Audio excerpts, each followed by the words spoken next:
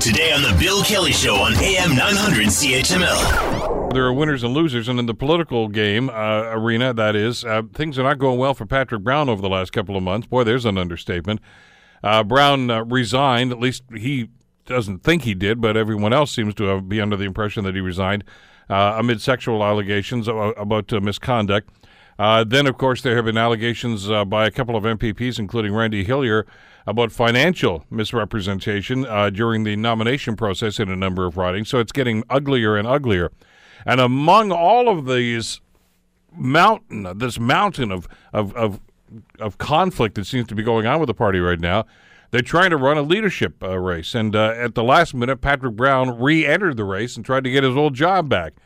Well, today we're told the Conservative Party, the Progressive Conservative Party, will make a determination as to whether or not Brown is even eligible to run. Well, whether or not he's going to win is something altogether different.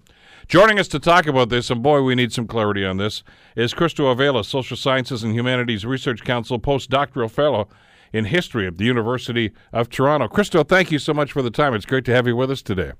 Thanks for having me. This is bizarre. I mean, that's maybe the best way to encapsulate everything that's gone on in the last couple of weeks.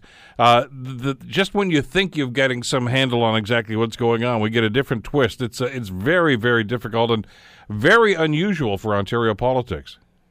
Yeah, certainly. I normally, when I do media calls, you say, well, you want to talk about the Joe Smith story, and I know exactly what we're talking about because it's in the news. And, when I get a call about Patrick Brown, I have to think, well, is it just the normal Patrick Brown stuff we've heard over the last couple of weeks, or is there a new thing? And you have to kind of do your research. And you're right, everything's changing very quickly. There was the resignation, there was the accusation, and then he was staying, and then he went, and then, we thought we would be past Patrick Brown, but then he's back in. And yeah, it's just, any one of these things is pretty noteworthy, but altogether, you're right, I've never really seen anything like it.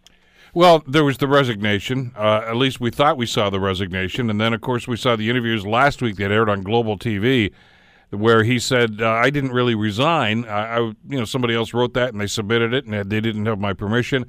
And he said, maybe I'm still the leader. And that caused more speculation. Then the very next day, there he goes registering to run for the leadership. So I don't know if he talked to somebody or he got lawyered up on they said you can't really do that. So he's trying to go through the process again. Before I get into what's going to happen or may not happen with Brown himself, what's this doing to the leadership race itself? I mean, I got to think that there are some people in the caucus that still support Patrick Brown, Christo, but there's clearly a number of other people right now that wish this guy would just go away. Yeah, I think, the latter is probably the more common opinion. Patrick Brown still has significant support. It's not a majority or anything, but he has support from that caucus, I would think, from a few people. But he also has a lot of support from, Ontario PC members. And, those people are still around. Some of them are still vocal in the fact that they feel that this has been a smear job. But, I think that the Conservative Party in Ontario, the Progressive Conservative Party, kind of felt they got away with this one. Patrick Brown, got these accusations. He resigned. And then the polls since then have shown them in a strong position, some cases stronger than they were with Patrick Brown as leader. And all of a sudden now they have a leadership race in which they can sign up more people and raise more money and potentially find a newer leader that's maybe more, appealing to the electorate. And Patrick Brown was going to disappear. But with him back in the race, now the allegations will continue to linger.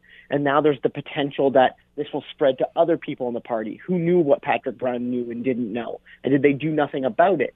Are there kind of guilt by association? Do other men or women in the Conservative Party face allegations like Brown because now Brown maybe has the motivation to kind of spread the scandal?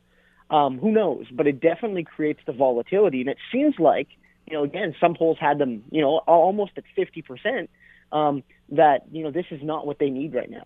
Want to hear more? Download the podcast on iTunes or Google Play and listen to The Bill Kelly Show weekdays from 9 to noon on AM 900 CHML.